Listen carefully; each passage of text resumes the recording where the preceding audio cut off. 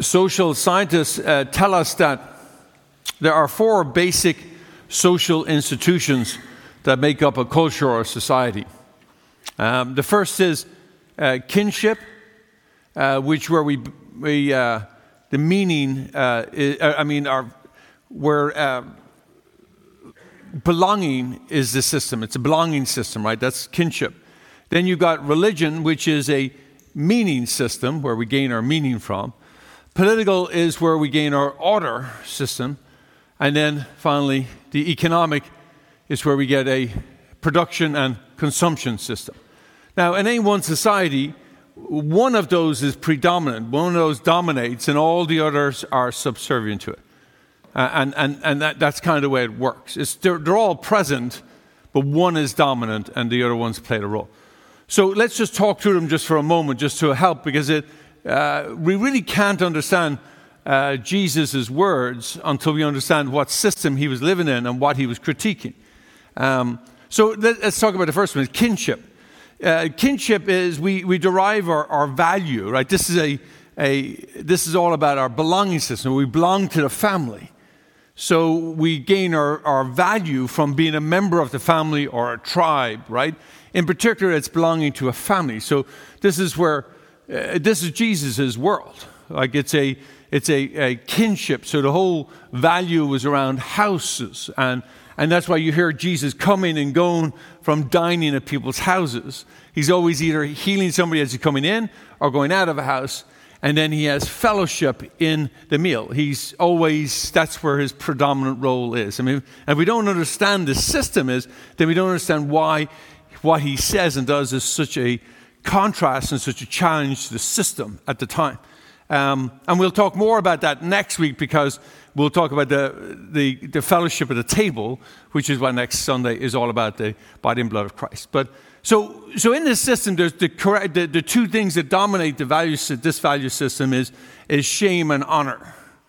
So if somebody in some way challenges your honor in your family, then you're obliged under the system to retaliate and take vengeance, because that would somehow diminish your honor. So it's a very feudal system in that sense, right? Okay, so that's that. The second one is religion. This is sort of a little more obvious. It's about the rules. You gain your meaning system is from the religious rules that the church has, whatever religion that is, and you follow those rules, you gain meaning. You move up according to how well you follow the rules, and you move down to how well you don't follow the rules. That's where you gain meaning, or you gain value.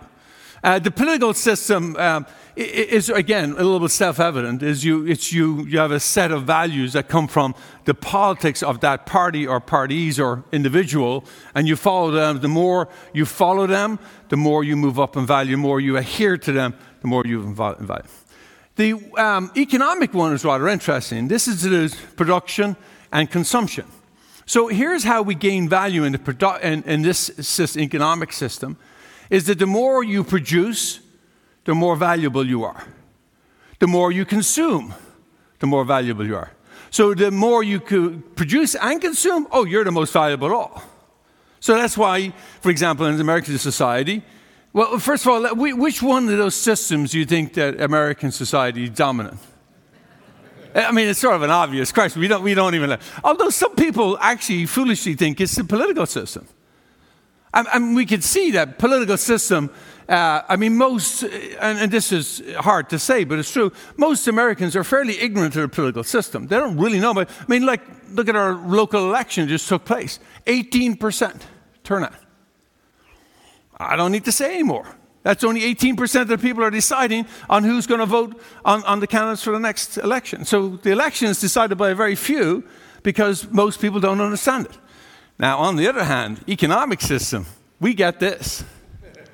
Because you are valued on how much you produce and on how much you consume. So if you don't produce, society says you're not very valuable. The culture says you're not very valuable. And if you don't consume, you're not very valuable. Which is interesting. So that's why American society doesn't value seniors. Because they've stopped producing, and they're not consuming very much anymore, because they don't have any needs. So they fall down unless they're billionaires, where they just spend, and then their value moves up again. You can see how the system, and remember once when we were in the middle of a recession, go out and buy a washing machine, help your society. Go figure. That was what they told us, right? Go out and buy. Value of our society, we move up. Now, why is this so important? To understand why Jesus had a critique on every one of them, by the way. It wasn't just one. He critiqued all of them. But he predominantly critiqued the kinship because that's what he was in. That was the dominant. That's why he dined with people on both sides. He dined with the Pharisees and leaders on one hand, and then he dined with prostitutes and lepers on the other hand. So he ticked off both sides. He didn't follow the rules. He didn't follow the rule of the system. So it's important to understand, because what Jesus introduces is a new system. He doesn't hold up, he critiques all of them, but he holds up a new system. His system is one of compassion.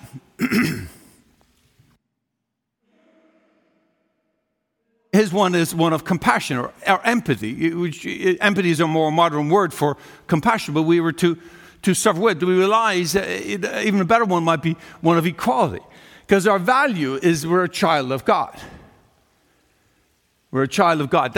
And then nothing can take that value. All of us are a child. God created us. We are a child of God. And then nothing can take that value away.